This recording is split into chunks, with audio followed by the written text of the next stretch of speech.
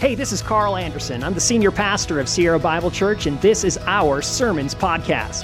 I want to thank you for joining us today, and I hope that this message fills your soul with hope, helps you see the beauty of Jesus, and allows you to feel the love that God has for you. If you want more information about experiencing God's love for you personally, head over to sierrabible.org and contact one of our pastors. I love you, and I'm praying for you. Well, good morning, church. Thank you for the marathon read there, Aaron. I appreciate it. All right, so everybody get comfortable. You brought snacks for message this morning. It's actually a very simple message this morning, very simple application, big idea as we jump in, as you will see. You can always tell what somebody believes, though, based upon the actions that they take, what they do. So how many of us believe that in order to be a decent, functional human being on a given day, you must first consume black liquid? Yes. How do we know that we believe that? Well, if you look at my good friend Brandon sitting over there, he makes himself coffee and he drinks it. Others believe that exercising is essential to stay healthy and in shape. How do you know that they believe that? They go out and they exercise. They're running, they're at the gym, they're doing those kinds of things, right? How many people believe that they can find some amount of happiness by finding a boyfriend, a girlfriend, a spouse, a significant other? A lot of people believe that, right? And how do you know that they believe that? They're out there trying to date. They're out there trying to find a spouse. They're enjoying those things.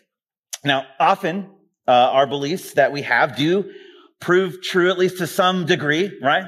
For example, coffee, for those of us that are addicts, coffee wakes us up in the morning, right? So there is some demonstrable sort of proof there that we're kind of right when it comes to that. For those of you that are exercising nut jobs, like Pastor Carl, they feel better, right? My guess is that Carl could probably run a little further than I could, just a little. And there's proof that is there. And for those of us that have been married for many years and are happily married, we found a amount of joy and happiness and contentment that comes from those kind of relationships, right? So the actions that we take often, they do prove true, and they do prove us there are good consequences for them. But sometimes the things we believe aren't exactly true. And the consequences of believing those true, the actions that we take as a result of those beliefs, sometimes just have silly side effects. And other times they can be disastrous, right? So you think of the baseball player who believes that in order to win his games, he cannot change his socks from the games to game, and he cannot wash them. What are the consequences from that? Is he right? Is that a true belief? It is not a true belief. He still loses some of those games, doesn't he? And what are the consequences? Well, a stinky gym bag is probably the worst of it. Maybe some athlete's foot, that kind of thing. Some people might believe that the government is secretly trying to control your behavior through radio waves. What might the actions they take because they believe that? Well, they buy a lot of tinfoil, don't they? What are the consequences? Well, they might look ridiculous wearing tinfoil caps, and their bank account might be slightly lower because they keep buying Costco grade tinfoil. Or some believe that you will be the one exception to the rule that the house always wins.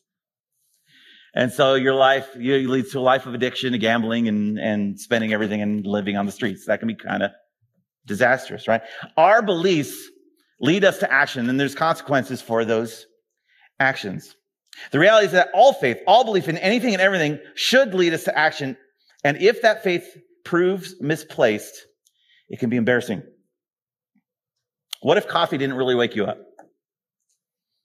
Money wasted. What if exercise really had no physical benefit?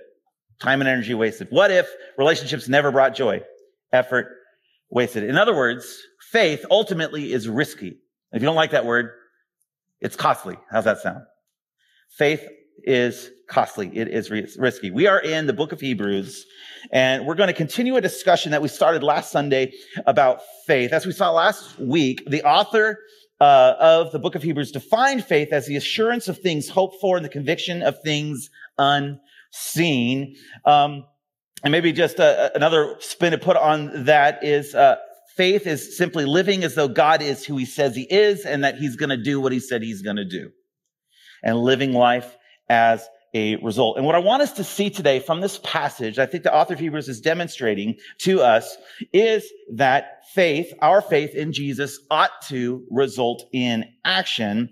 And not just action in general, but risky action, costly action. Action that would be considered silly or reckless or wasteful if our faith proved to be untrue.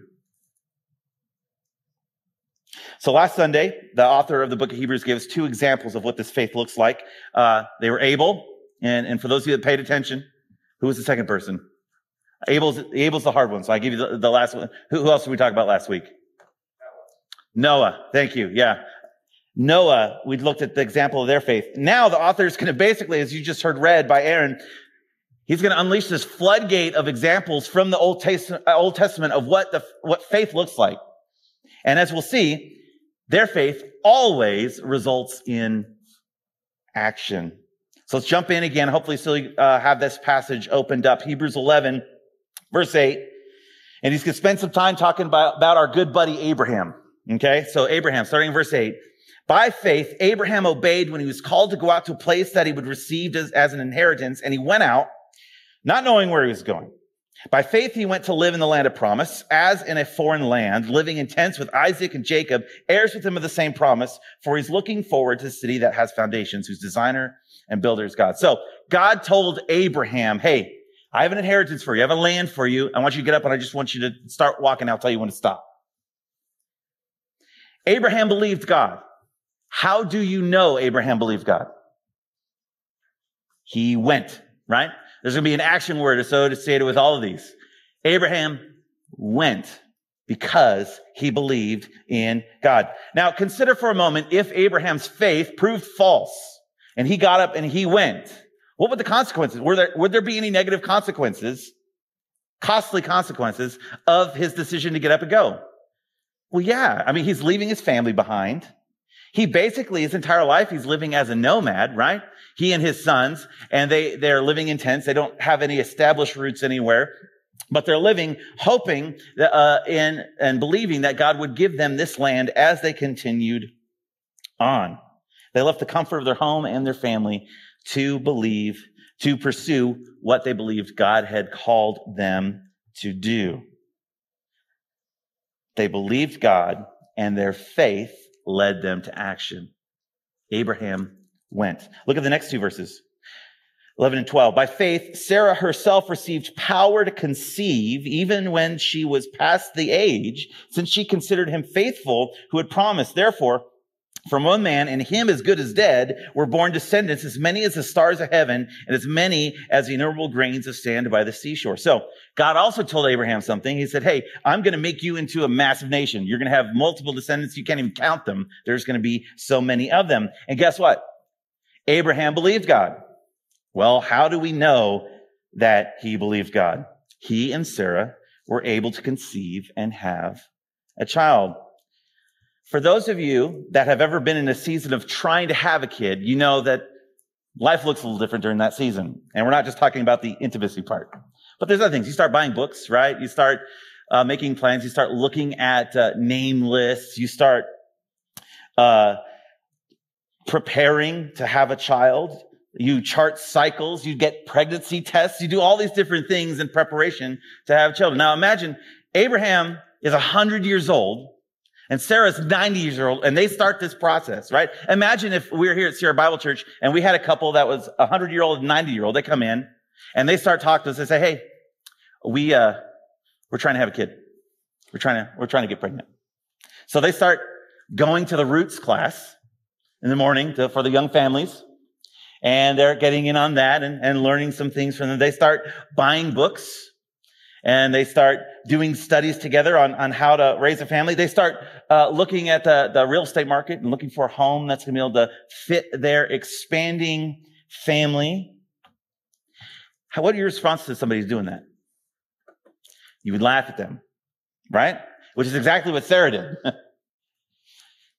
You would laugh at them because That is ridiculous and that's crazy. And yet Abraham believed and Sarah believed that God would do this for them. And their lives starting to change. And if they were wrong, how silly would they have looked? Pretty ridiculous. Did they keep it quiet and not tell anyone? No, they knew. People knew. Abraham believed God and his faith led him to action. Look at verses 13 through 16.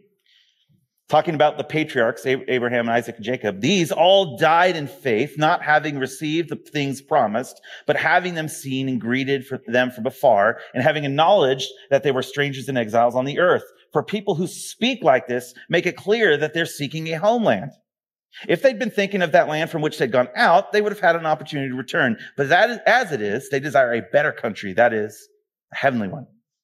Therefore, God is not ashamed to be called their God, for he's prepared for them a city. So the author here, he takes kind of a quick break to talk a little bit more about how Abraham and the patriarchs lived and never saw the full fulfillment of the things that God had promised. And yet they continued to pursue them. Their faith in God led them to desire something beyond their earthly home. And the author tries to point out, says they never had that because it wasn't talking about the home they were raised in, because they could have gone back to that at a certain point, but they didn't. Why? They were longing for something better that God was going to provide.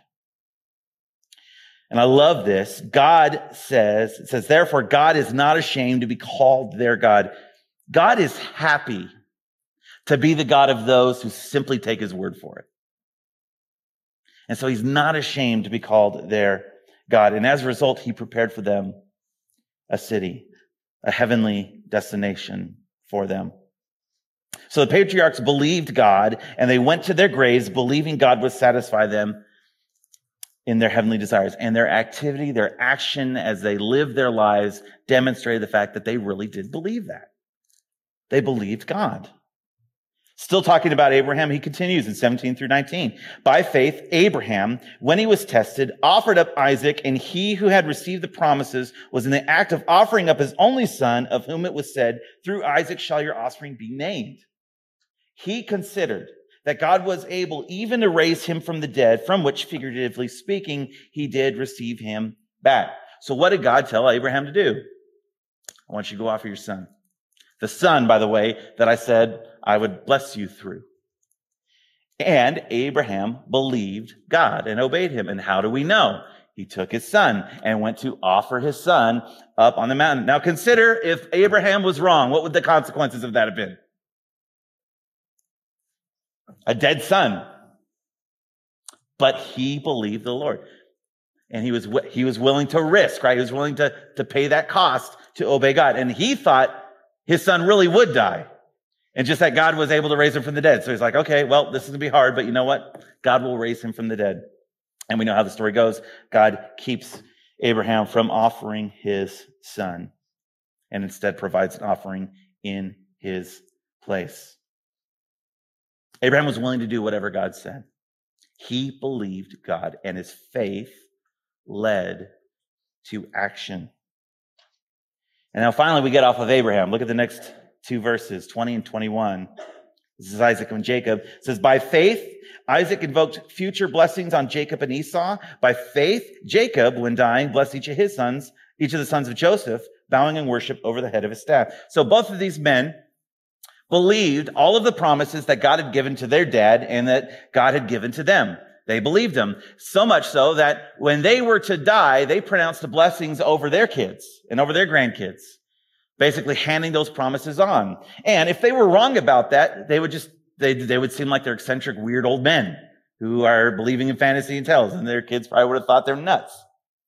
But they believed the Lord, and because they believed the Lord, they blessed their kids, expecting that God will fulfill his promises for them. In both cases, these men believed God, and their faith led them to action. Look at verse 22. By faith, Joseph, at the end of his life, made mention of the exodus of the Israelites and gave direction concerning his bones. So if you recall, Joseph ends up becoming king of Egypt, or second hand to the king of Egypt. And he's providing for his family, and they're living in Egypt because of a famine. And Joseph, before he dies, knows all of the promises that God has given to him, to his ancestors. And so as he's getting ready to die, he instructs the people, says, hey, when God takes you back into the land, make sure you take my bones so I can be buried there. Again, if he's wrong about that, he's just a weird old man asking for weird things. But he believes the Lord, and that leads him to act. Joseph believed God, and his faith led to action. Look at verse 23. By faith, Moses, when he was born, was hidden for 3 months by his parents because they saw that the child was beautiful, and they were not afraid of the king's edict. So whose faith are we talking about here now? Not Moses. Moses' mom and dad, right?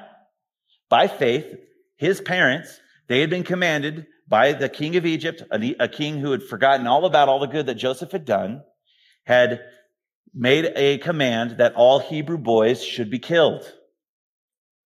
And so instead of fearing Pharaoh, his parents took him, put him in a basket, letting God take care of it because they knew God had called them to preserve life. And they sent their daughter to watch to see what happened. Why? They believed God was up to something. Their faith in the Lord led them to action. Consider the consequences if that faith was misplaced. Moses would have drowned. They probably would have been found out that they were disobeying the edict and faced penalties there. But they believed the Lord, and their faith led them to action. Look at verses 24 through 26. By faith, when he was grown up, Moses refused to be called the son of Pharaoh's daughter, choosing rather to be mistreated with the people of God, rather to enjoy the fleeting pleasures of sin. He considered the reproach of Christ greater wealth than the treasures of Egypt, for he was looking to the reward. So Moses grew up in Pharaoh's household. And so if he had just stayed there, what kind of life would he have lived? Luxury, royalty, comfort, leisure. But instead, he chooses to identify with his people, forsaking the wealth of Egypt, rather to be treated as one of the slave people. Why? Because he believed the Lord. He believed God was going to do something greater for his people than Egypt could do for him.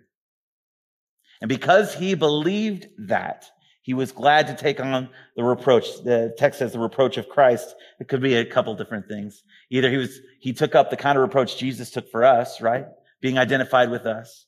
Or it means he just knew the kind of Messiah that would come and he wanted to be like him. Or it might just mean that his role, Moses is kind of serving as an anointed one for God's people. Either way, he was willing to take on the reproach of God's people, to be made like them, and to forsake all the good things that he had. And what if he was wrong?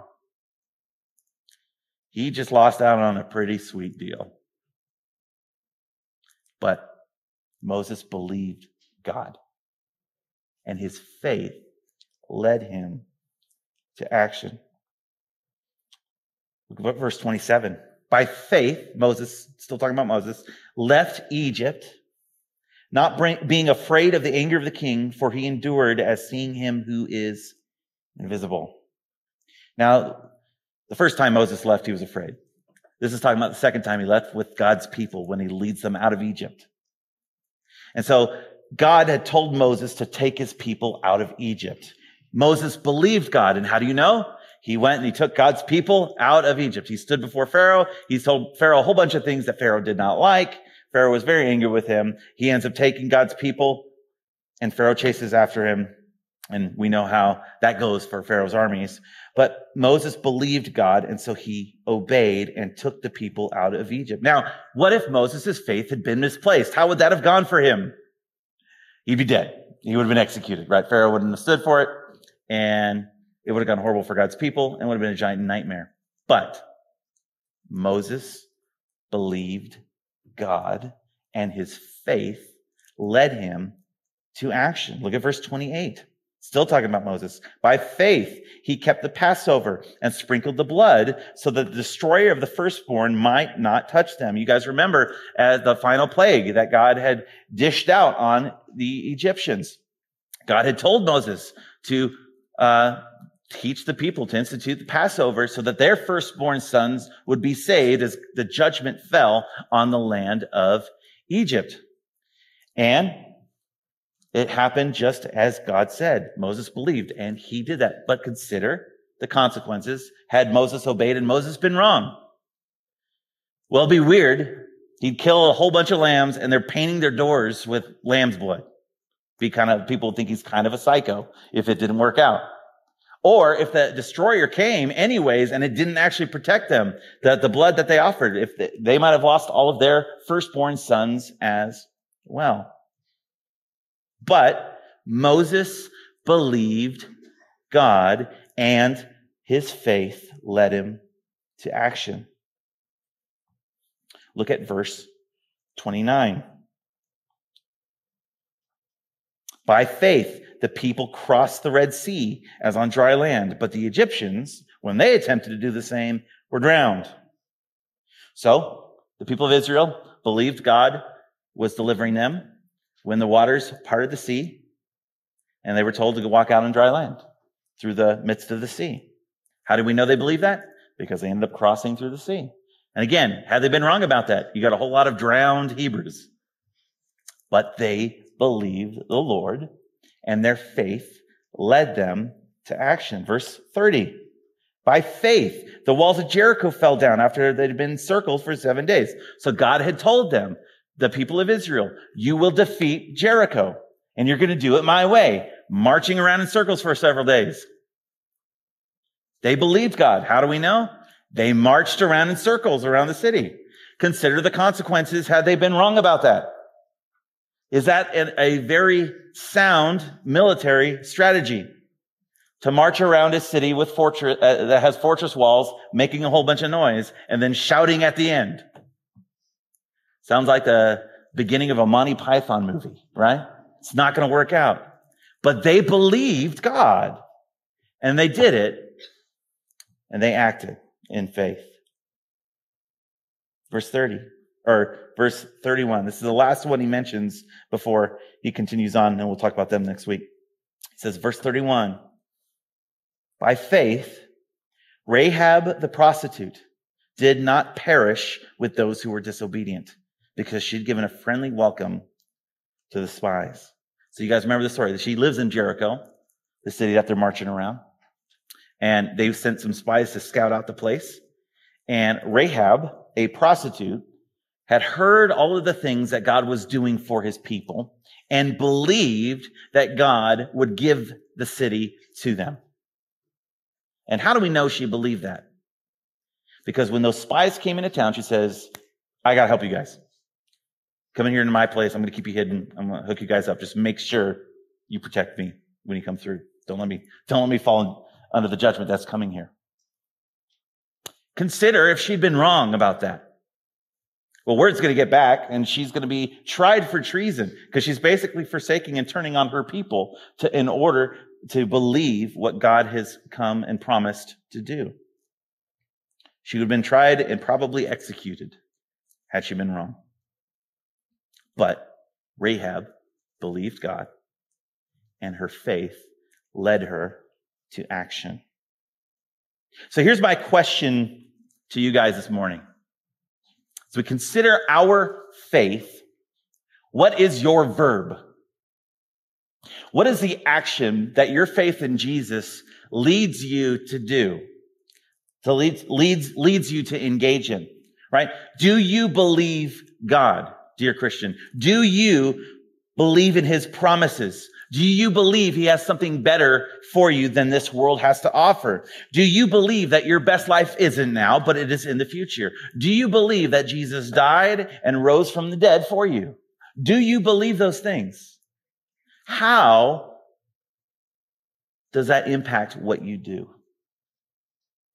Does that change your activity? What is your verb? What is the actions that you take? What risky and costly things do you engage in because of those beliefs? If your faith doesn't regularly put you at risk for loss, for waste, the risk of embarrassment, how can you be sure that faith is genuine, right? Our faith should cost us and lead us to action.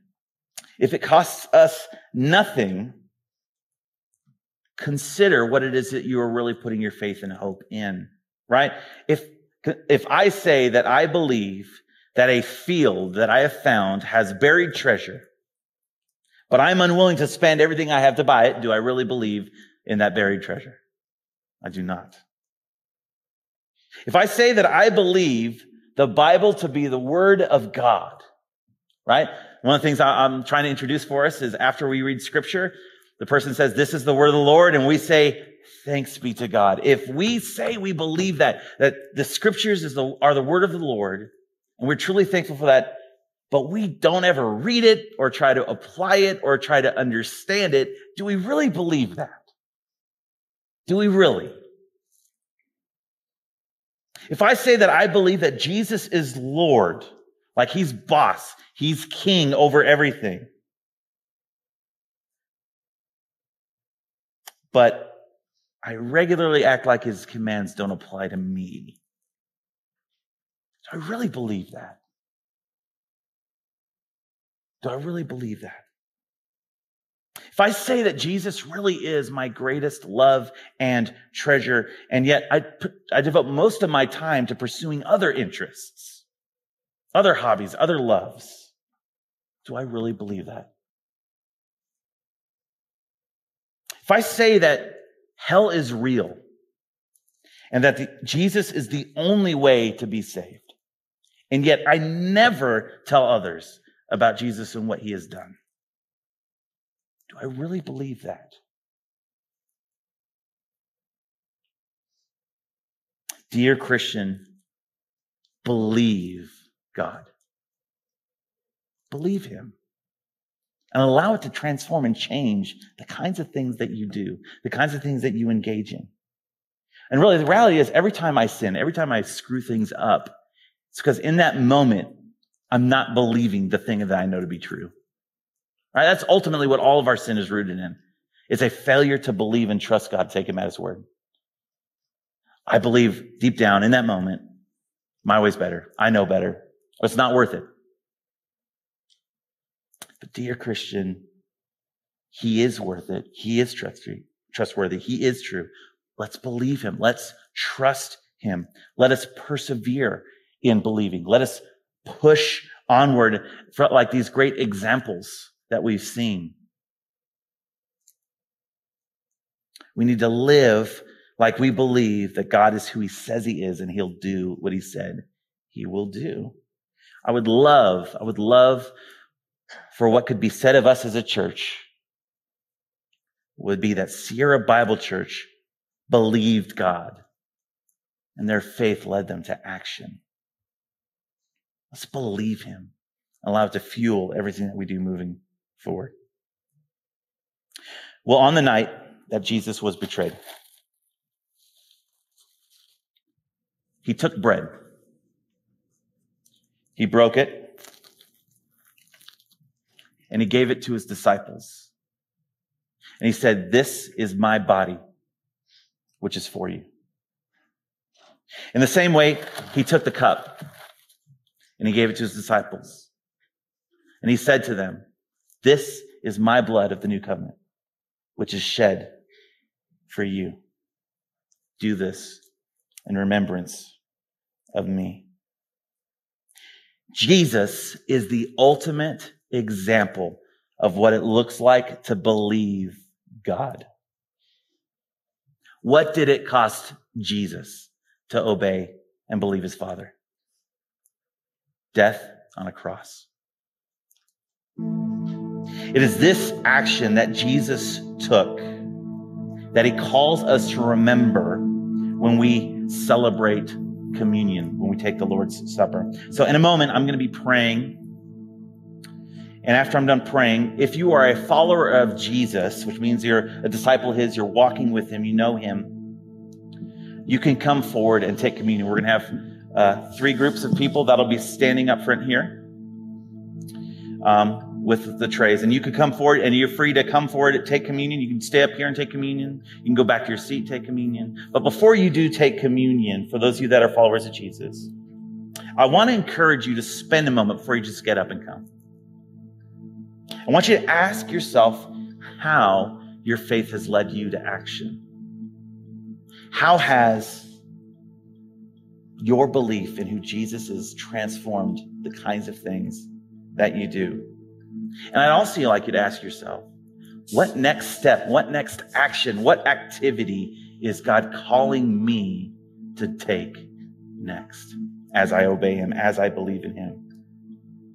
Now, if you're watching online, I want to remind you that communion is something that the church does as it gathers. So the communion this morning is not for you. I encourage you, make sure you're here next time we take communion so that you can celebrate with us. Prioritize gathering together so that we can remember as a body. And if you are not yet a follower of Jesus, or if you're not sure, I want to ask you this morning to not take communion. This is something that is only for disciples of Jesus. Instead, I want to ask that you would stay at your seat. And after the service, we're going to have a couple of our elders who will be up front. You can come talk with them. They pray with them. They will share with you how you can start following Jesus today. And we can prepare you to take communion next time. So I'm going to pray. After I'm done praying, take a moment, and then you can come and take communion. So let's pray together. Father, thank you so much for your grace and your kindness, that you are a God who is worthy to be trusted, God. We can believe in what you've done for us. We can trust, we can risk, we can take actions of great cost because you are in fact trustworthy. We will not be disappointed. We will not believe in vain. So God, help us to live out our faith. Help us to act in a way that is consistent with the things we know to be true, the things we believe. Father, I pray right now for those of you here that do not yet know you, do not yet have a relationship with you, God. I pray that they would see that they need your son, Jesus. They need to trust and believe in what he's done for them for the forgiveness of sins, God. That they would turn and be saved. God, help us to trust in you this morning. It's in Jesus' name we pray these things. Amen.